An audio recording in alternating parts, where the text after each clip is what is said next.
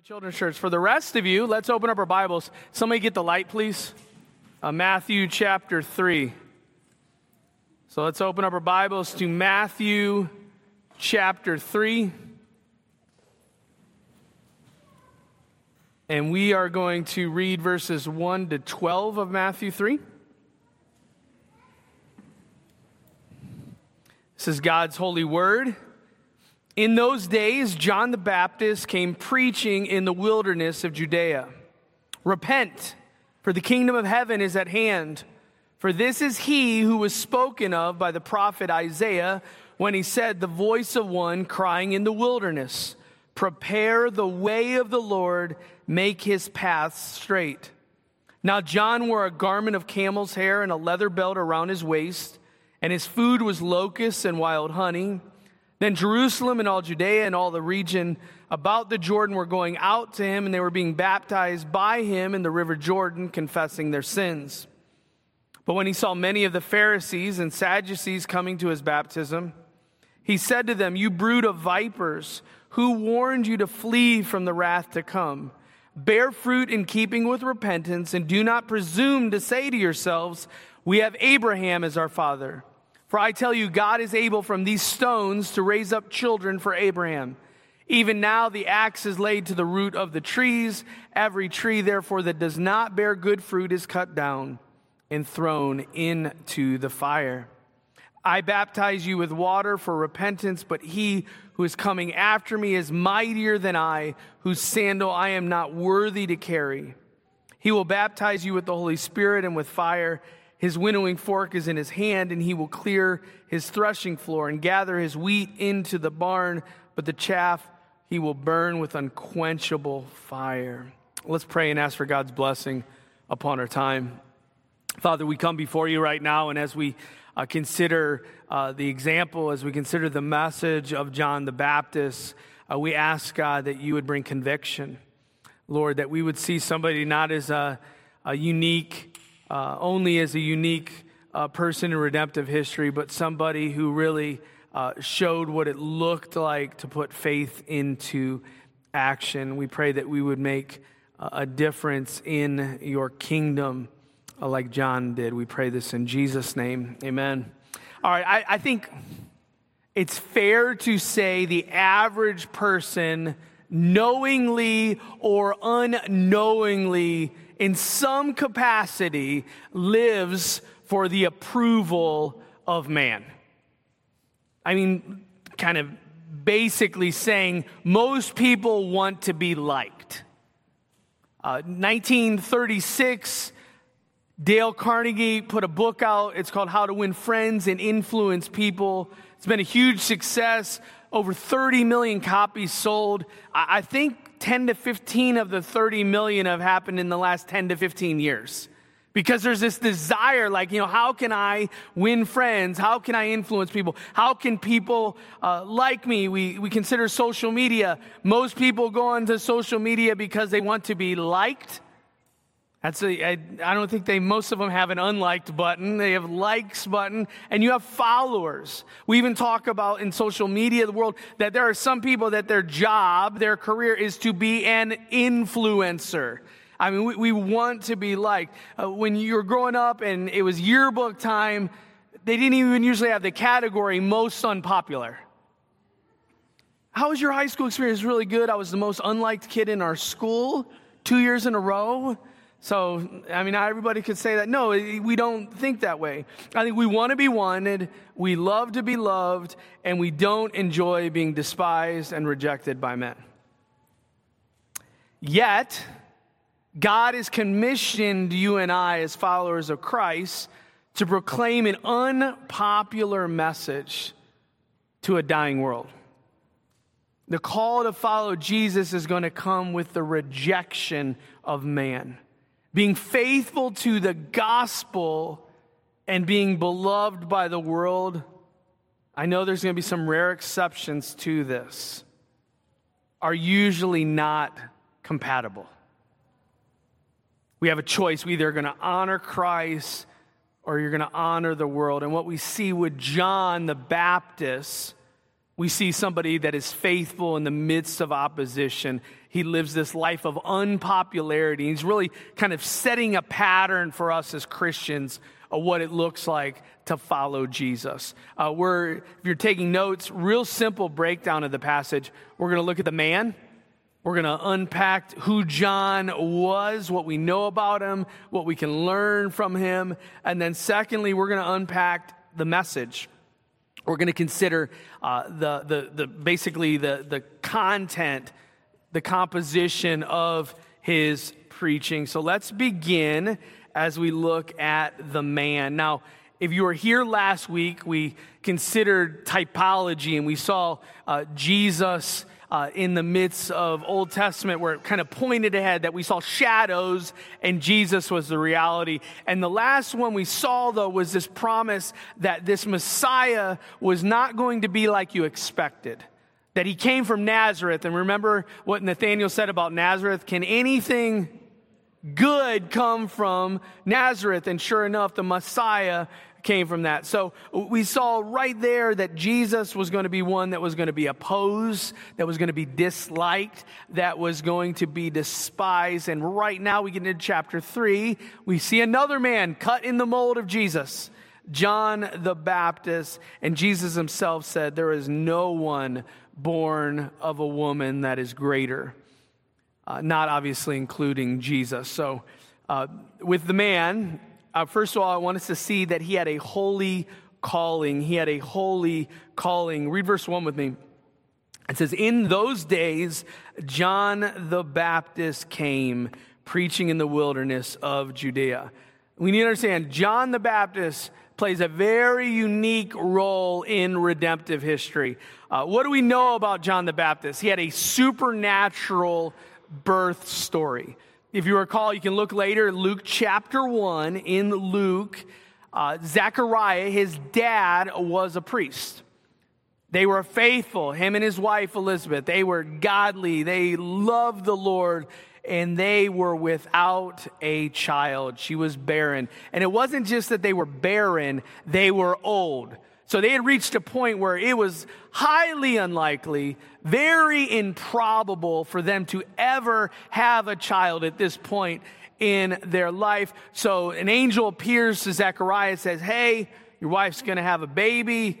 And he's second guessing, like, how is this going to happen?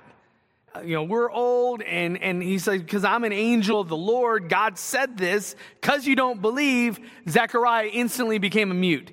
Did not talk from that point until the birth of John. So he's got this unique role, but it's not just unique in that sense. He's got a very important relative. Luke 1:36 says this, and this was Mary going to visit John the Baptist's mom, Elizabeth, and behold, your relative Elizabeth, in her old age, has also conceived a son, and this is the 6th month with her who was called barren. So now we see a connecting point between Jesus and John the Baptist. They're related in some capacity, as much as he can be as the eternal Son of God, born of a virgin, but there's a relationship there. John is about 6 months older in that regard. And what we see next in John as you go on to Luke is he lives in obscurity in the wilderness until he comes on the scene in the gospel. So he's God picked, but not just that he's God picked, he is God promised. We see right here, it says, repent, for the kingdom of heaven is at hand. For this is he who was spoken of by the prophet Isaiah. This is Isaiah chapter 40, verses 3-5. That God promised, I'm going to send one before the Messiah to prepare the way for the Messiah. The voice of one crying in the wilderness, prepare the way of the Lord, make his path straight. And then it goes on to verse 4. Now John wore a garment of camel's hair and a leather belt around his waist, and his food was locusts and wild honey. All right, what's going on? Why is John dressed so weird? Is he starting a clothing line?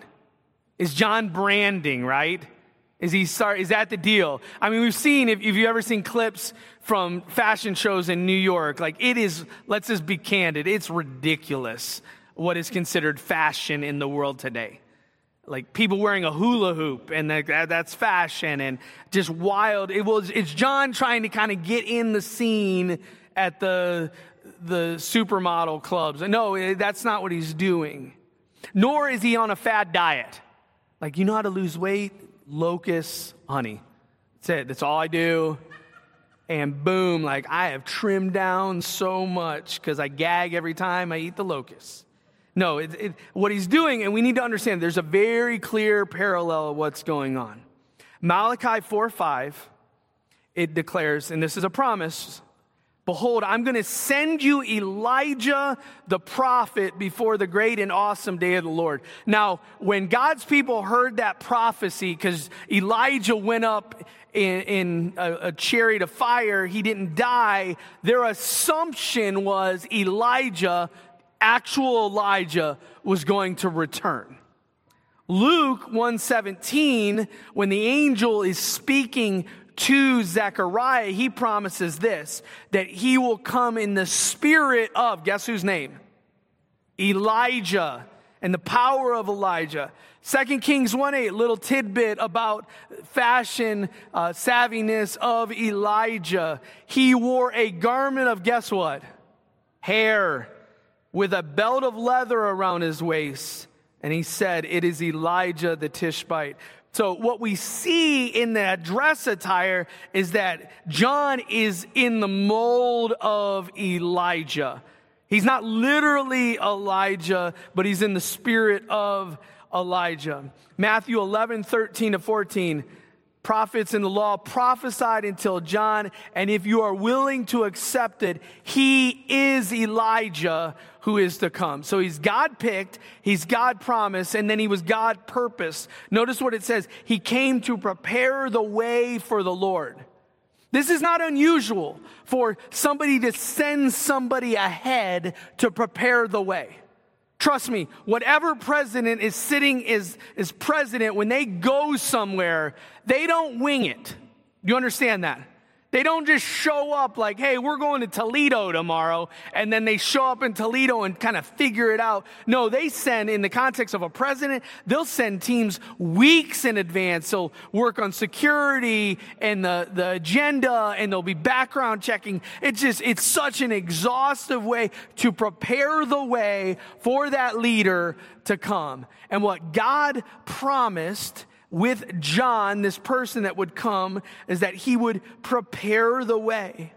Malachi 4:6, it says, he will turn the hearts of the fathers to their children and the hearts of children to their fathers, lest I come and strike the land with the decree of utter destruction. We need to remember there was a long season, a long period of silence from God with regards between the Old Testament and the New Testament. And during that time, they kind of felt abandoned, like, where's God in the midst of everything? And when John comes on the scene, it was God saying, I'm not done with you. It's the time. Notice the language. It says, the kingdom of heaven. Synonymous, and we'll look a lot of this as we go through Matthew, with the kingdom of God. It's the idea that God is ruling and reigning in the hearts of man because of Christ, and the timing is here. It's today. So he's preparing them that it's the wake-up call. It's the person blowing the trumpet. Da-da-da-da. You know, hey, everybody, may I have your attention? The Messiah, he's on the scene. He is a-coming. So do you see the uniqueness of John? Do you see that he was preparing the way for the return of Jesus? And then ultimately, are you and I, kind of a side note, as followers of Christ, are you preparing the way for his return?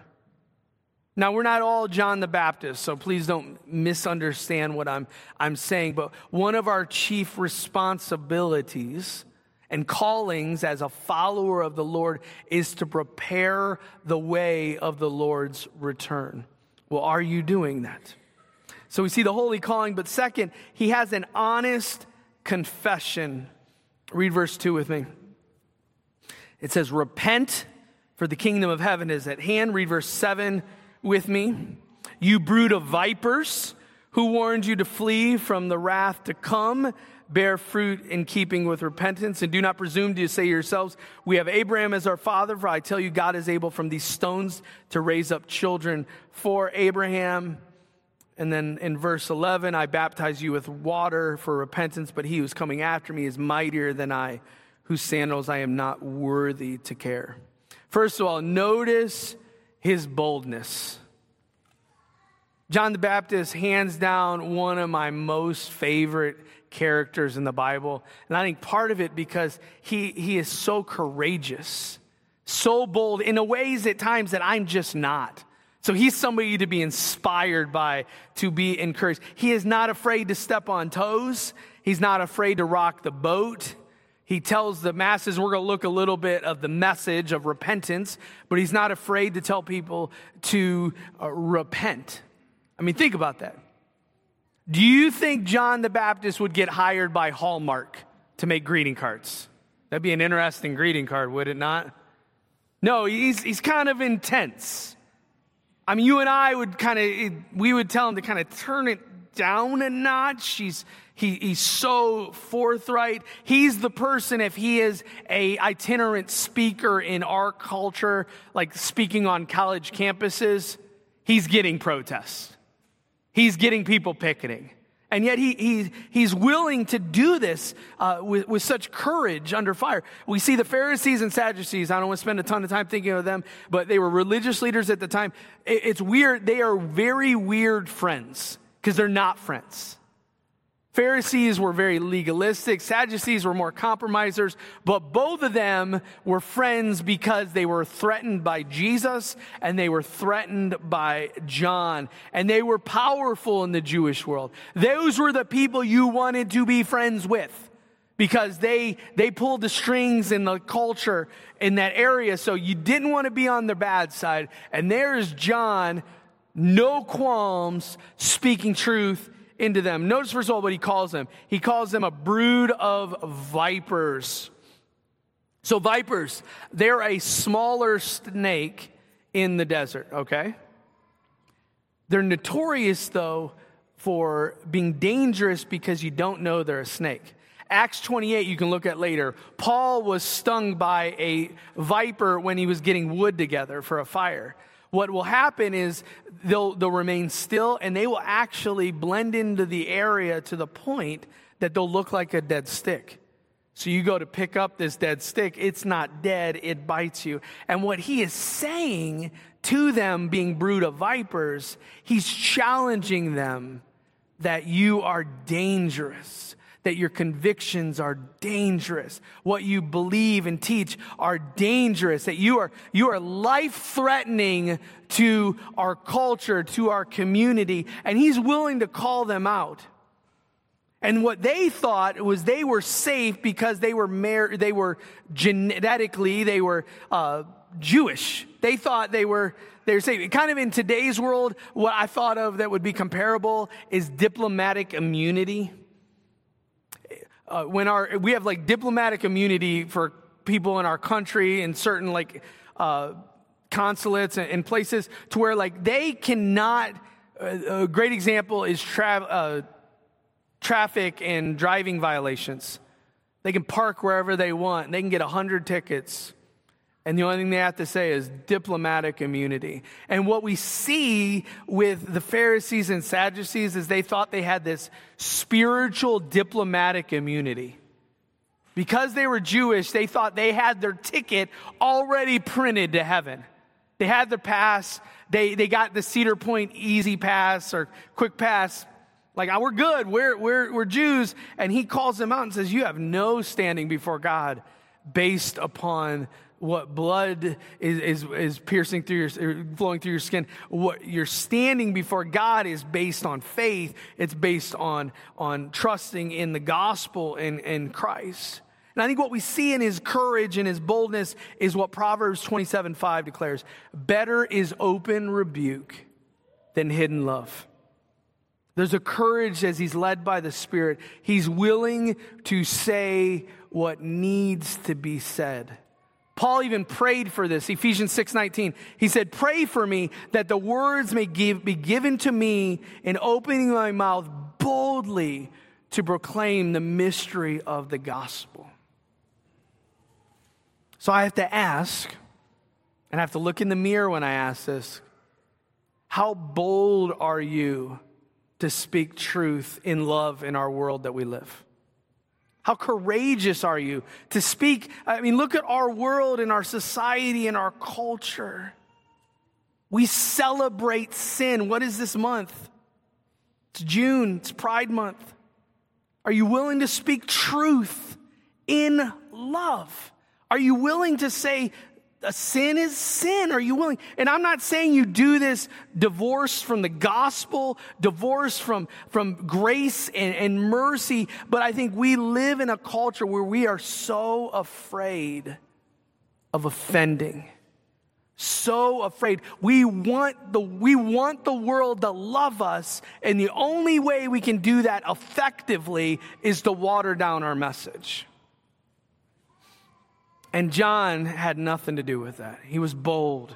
He was courageous. But not only was he bold, he was humble. He's not impressed with himself. Notice what he says. I am unworthy to carry the sandals.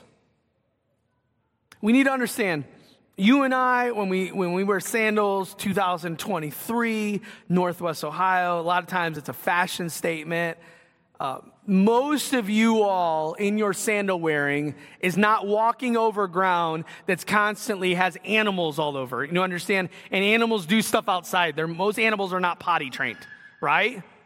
So it's a dirty and it's a dusty area in Israel. So you got to think it was filthy. So cleaning sandals and cleaning people's feet, that was the lowest of low jobs for slaves.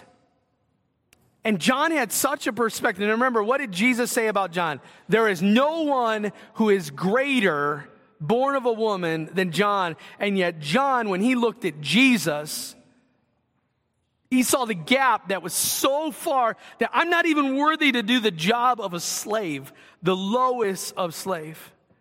And I think that's important because we live in a time where we love ourselves. We have egos, right? Successful people, like you know you're arrogant and cocky if you speak in third person. So Joe says. No, we do, and there's this humility. It blows my mind with John. Another part of John that is just so refreshing. He's just so humble. If you recall in John, the Gospel of John, John's disciples are watching everybody start to follow Jesus, and they're freaking out. They're like, John, like we're losing market share. They're following him. Like, what are we going to do? Like, are we going to try to do an ad campaign? Try to compete with Jesus? And John's like, what are you talking about? I'm so excited he's here. And he says these words, he must increase, and I must decrease. Same thing was happening with Paul. You got Apollos doing this, Peter doing this, and everybody's like, where are you kind of on the pecking order, and don't you want to be the most popular? And Paul says in 1 Corinthians 3:7, neither he who plants nor he who waters is anything, but only God who gives the growth. Well, how humble are you? How willing are you to do the jobs that nobody wants to do? How much do you look and say, I'm okay being in the background, God. I'm just excited that I get to be a part of your team. Or is it about you? Does everything revolve around you? I think that's probably one of the big challenges as a parent is our kids are growing up in this world where it says everything is about you and you and you. And we have to parent in a way that say it's actually about Jesus. And we have to try to foster a humility within our children. But let's be candid parents. You and I, we struggle with the self-absorbedness as much as our children. Because we make it about us. So do we have that humility? So we see the man, he's this holy calling, this honest confession. Let's now look at the message. What was central to John's sermons. Component number one, you need to repent. Verse 2, he's repent, for the kingdom of heaven is at hand. In verse 6, they were baptized by him in the river Jordan, confessing their sins. So this confession and repentance thing going on. First part of his preaching was real change must take place. Who here has ever played the game with their kids or family or friends, Taboo? Anybody? Raise your hand if you played Taboo. Give you an example of Taboo. Taboo, you have a card. And on the card will be something that you're trying to get people to say, like a category. Let's say it's boat. But you can't say boat. You can't say ship. You can't say watercraft. So you got to figure out a way to say it without saying it. And it can be very frustrating. Can lead to some tears by me. And you're yelling and you're frustrated and the best part is somebody has a buzzer to buzz you as soon as you say the word. So you start to say ship,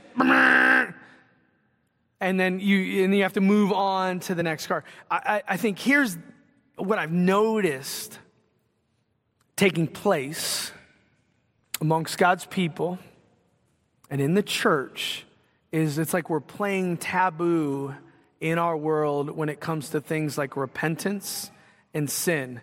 We want to say it, but we know we can't say it. So we kind of beat around the bush and say, yeah, it's kind of like disobedience and, not doing what God wants you to do. But like, you can't say the word. You can't say something is sin. You can't tell somebody to repent. Because the moment we say repent, instantly we see a guy on the street corner with a sign who is fire and brimstone, right? That's when we think repent, that's it. So because of that, we don't want to be a wacko like that guy. So we just won't say that word. And you see, there was no hesitation to say repentance from John. I would argue as you go through the gospel, repent. Jesus said it often. Mark 1:15, kingdom of God is at hand. Repent and believe. Book of Acts, almost every sermon in the book of Acts, guess what word was included in it? Repent. Revelation, 7 letters. 5 of the 7 letters were rebukes. And guess what word was used, everybody? Repent. And yet you and I, we don't talk about it. Well, what is repentance? It's the idea of going in one direction and turning about face and heading in another direction. A great example of it illustrated for us is in the story of Jonah. Jonah is called by God to go to where? Nineveh. So he's supposed to go to Nineveh, and there's this place over here called Tarshish, which is like the opposite direction of Nineveh. Where does Jonah go? Tarshish. Ends up getting swallowed by a large fish, whale, debate of what it was. Once he comes out and he repents, guess what direction he goes? To Nineveh. He truly repents. That's what repentance looks like. Colossians 3:5 says, put to death, therefore, what is earthly in you, sexual immorality, impurity, passion, evil desire. He goes on and says, in these two you once walked, but when you were living in them. So what repentance looks like is all those sins, you put them to death. You stop going in that direction and you start going in the right direction. It includes conviction of sins. It includes stopping the sin. And it's also a change of thinking about the sin that leads to a right desire in doing. 2 Corinthians 7:10 says, for godly grief produces a repentance that leads to salvation without regret. But it's not just the change element. Real confession must happen. Real confession. He talked about how he was baptized by him in the river Jordan, confessing their sins. We'll talk more about baptism next week. But the timing is God's kingdom is here. Now you have a choice to make, and to repent, you confess before God your sin.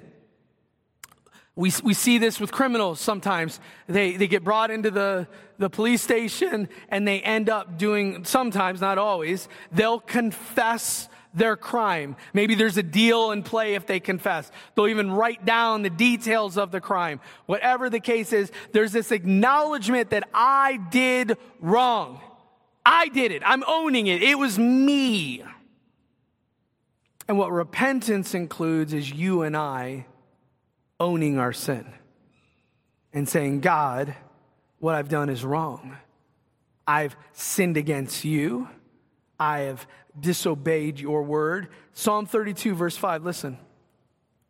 I acknowledged my sin to you, and I did not cover my iniquity.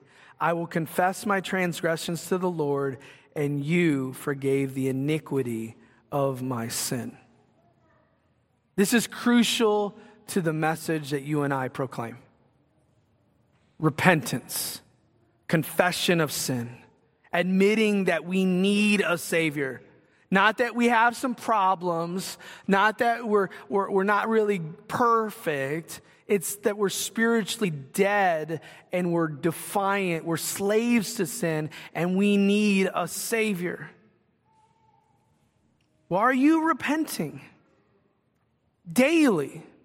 I mean, that's the beauty of this. We see John in the moment is preaching about like this initial repentance. An initial turning. But really, every day of our life is a day of repenting. It is 10:52. Until you go to bed, guess what? Whole lot of opportunity to repent. Because I also know there's going to be a whole lot of sin today. Just is in our thoughts and our actions and our conversations, like whatever it is. So you confess, we rest in the mercy and grace found in Jesus Christ, but we also repent and say, I'm going to stop doing it. Because what ends up happening often in our life when we talk about repentance is we don't repent. We confess because we feel bad. It looks good that we apologized, but then we do it again. And then we do it again. And then we just keep on doing that sin. And if somebody is the victim of your sin, it doesn't seem like you're very sincere about repentance. So repentance is like, I'm done with this. I'm done going in this direction. How about confessing? When's the last time you confessed sin before God? Think about it. I'm not going to ask you to stand up. Kennedy, don't tell me what your last sin was. No, but like I want you in this moment sitting here. I want you to think, when's the last time I confessed my sin before God? Like, God, I'm sorry. I'm sorry I had those thoughts. I'm sorry I said such a horrible thing to that individual. I'm sorry I did it. That's the Christian life. That's something that should be ongoing with you and I. But not only component number one is you need to repent. Component number two is you need to reap. Notice what he says. He draws a lot of attention to this. He says, bear fruit in keeping with repentance. Verse 10, every tree that does not bear good fruit is cut down. Verse 12, he will clear his threshing floor and gather his wheat into the barn, but the chaff he will burn with unquenchable fire. So we need to reap, which means you and I should bear fruit. So let's imagine you go to one of the local nurseries, garden places, and you buy a fruit tree. You plant the fruit tree. Years come and go, and you never see fruit from that fruit tree. Who here is questioning that you bought a fruit tree? Why? Why are you questioning? What would you expect from that tree? It's a fruit tree. So what do fruit trees produce? Fruit. You buy an apple tree. What do you expect to see eventually from the apple tree? Apples. And see, what the Bible teaches about Christians is that we are like a Christian fruit tree. That we bear fruit. That's what we do. James warned us about this. James 2:26. For as the body apart from the spirit is dead, faith without works is dead. That does not mean that your works, your fruit, save you. but it is evidence that you are saved. Do you understand the difference? Fruit is expected. It is not optional. And what John is warning is there are way too many people out there that are fruitless. No evidence that they know Jesus. No evidence that they walk with the Lord, but they prayed a prayer. They went down on an altar call. That's it. Like, that's the lone thing. They checked the box. So therefore, and what John is warning is like, no, that's not saving faith. Saving faith is life-altering. It will bear fruit. But the other problem with fruit bearing, because you and I hear that and I say, so you need to be bearing fruit. Here's the catch. You can't bear fruit on your own. So this isn't a matter of you need to go home like, man, I need to really work harder and then I'll be more fruitful. No, that was life-altering to me, to be honest with you, and I was in college. Because when I was in college and I came to walk with the Lord and I saw even the fruit of the Spirit, it says fruit of the Spirit, love, joy, peace, patience, kindness. I was like, all right, I want that to be evident in my life. So like one of the ones that I was probably least naturally fruitful for was patience. So I was like, I'm going to be more patient. I'm going to be the most patient person in Crusade. And I could do that for about an hour. And then I dealt with other crusaders, and they would test my patience. And I was trying so hard, but then when somebody sat me down and said, Joe, you're looking at this all wrong. That's not how you do it. And he pointed me to John chapter 15. He says, I am the vine, you are the branches. Whoever abides in me and I in him, it is he that bears much fruit. But apart from me, you can do nothing. If anyone does not abide in me, he is thrown away like a branch and withers, and the branches are gathered, thrown into the fire, and burned. And for me, it relieved me. Took away a huge burden. Friends, as you walk close with Jesus, he's going to bear fruit in you. Fruit of the Spirit, the Holy Spirit will produce it in you.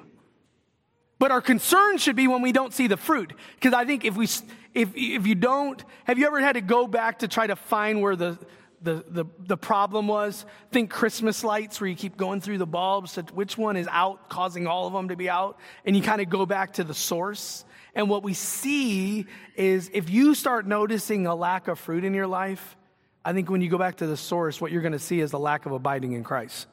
You're not walking close with Jesus. But that's the hope. And John's challenging, he's pushing them on that. Are you bearing fruit? So I ask, are you?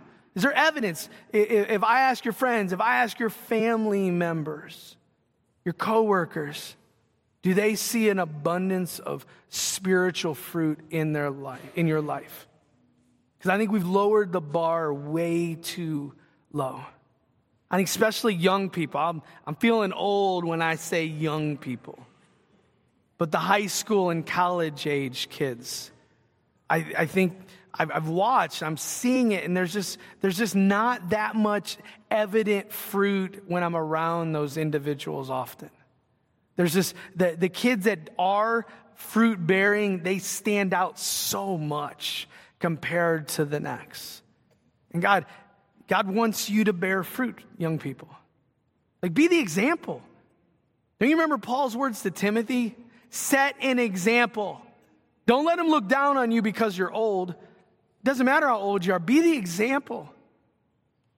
But not only should you bear fruit, and here's the catch. Or beware of wrath. Notice the language. There's no sugarcoating what he says. Who rescued you from the wrath, to flee from the wrath to come. He goes on and says, every tree that does not bear good fruit is cut down and thrown into fire. This is a warning sign. I came across a list of warning signs this past week online as I was preparing. First one was a lake that had a lot of drownings. And on the sign it said, wear a life jacket. Had like 171 drownings. And it said 167 without life jackets. So wear life jackets was the warning. Another one was a trail on a hike. And on the hike, it said, you basically to the next spot, 7 hours, there's no turning back. Like, it's telling you, really don't do this hike. There's so many things. If you're short on food, this is brutal. You're going to regret, and there's no stopping. 7 hours. And then the other one it was at a pond, and it says, if you fall in this pond, you will be boiled. So that one, I would have been a little bit terrified to be near. Talk about a warning sign for you and I. That if you don't bear fruit, you should fear God's wrath. You should fear hell. Because that's the language, the fire, right? Matthew 13:41, we'll look at later. The Son of Man will send his angels, and they will gather out of his kingdom all causes of sin and all lawbreakers, and they will be thrown into the fiery furnace. In that place, there will be weeping and gnashing of teeth. Friends, this is a loving thing to warn the condemned. If you didn't know Jesus and you hear this message and you are coming to the realization that as of now, my life is going on the trajectory to hell, wouldn't you want somebody to warn you about this? Wouldn't you want somebody to be bold and courageous and loving enough to have that awkward conversation for you? Because friends, there really is a hell. Do you understand that, right? It's for real. It's not some little legend or fable that we tell people to use to kind of fear monger them into Jesus. No, it is a real truth. If Jesus had to die, it was because if he didn't die, there was eternal consequences awaiting those who did not know him. Or are you warning those in harm's way? Are you mindful of it? Think about it. I caught myself. I was walking. I've started a new discipline. One, because being in an office, sometimes my brain just needs a break. I started walking the back path, like a prayer walk. And as I was walking this past week, it was really hot.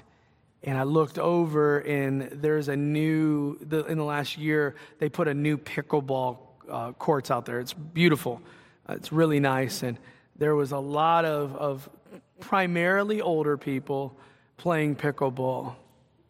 But as I was walking by and as I've been preparing this week, I couldn't help but think, how many of those people right there?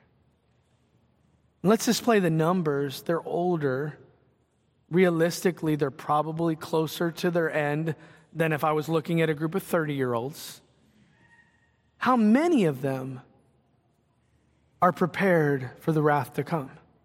How many of them are bearing fruit that's consistent with repentance? And maybe that day, maybe everybody out there was a believer. I hope so. I pray. But what I felt so convicted by is how often I don't think like that. When the kid drove by me as I was pulling a trailer yesterday, beeping at me, I did not think of where his spiritual standing is. I did not. I thought of a lot of other things. I don't. Like in the daily grind, people often are inconveniences and hindrances and people that you have to deal with, when every single person in this room is an eternal soul. Every single person that you interact with has an eternal destination. Are you warning of them, of what lies ahead for those that don't know Christ? It's been a lot of years since they've begun doing it, but Gallup conducts presidential approval ratings. And they ask them throughout presidencies. Ask citizens what kind of job the president's doing. In essence, you're asking, do you like this president? Highest approval rating ever in a particular moment in a presidency. Anybody have a guess who the president was? Anybody? Bush. George W. Bush, after September 11th, 90% approval rating. So 90 out of 100 people, thumbs up, you're doing a good job. Lowest approval rating ever, February 1952, Harry Truman, 22%. So 78 out of 100 people said, this guy's a joke, he's doing a terrible job. When presidents leave, they usually do an approval rating. I think the highest one ever after their presidency was Bill Clinton. He was at 66%. But even that high, 66%, that means 34 out of the 100 people said, you're terrible. And what we see kind of in this is it's difficult to win the approval of man. I mean, we want to be wanted. We love to be loved, and we don't like being not liked. And unfortunately, a lot of times life is filled with us not being liked. And I think it's exasperated when you and I, as Christians, are called to proclaim an unpopular message to a dying world. There's no way to sugarcoat it. No way to dress it up and make it less offensive. Consequently, the call to follow Christ comes with rejection and opposition, being faithful to the gospel, being loved by the world, not compatible. So if we're doing Christian approval ratings, you're probably going to have some low numbers. And that is something we don't like, right?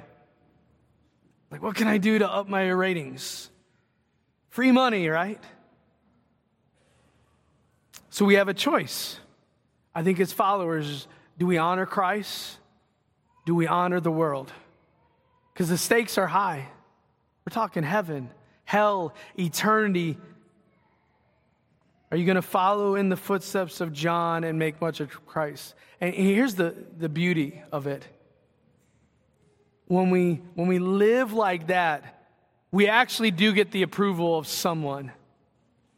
It's God. And that's the approval that matters most, right? So let's pray.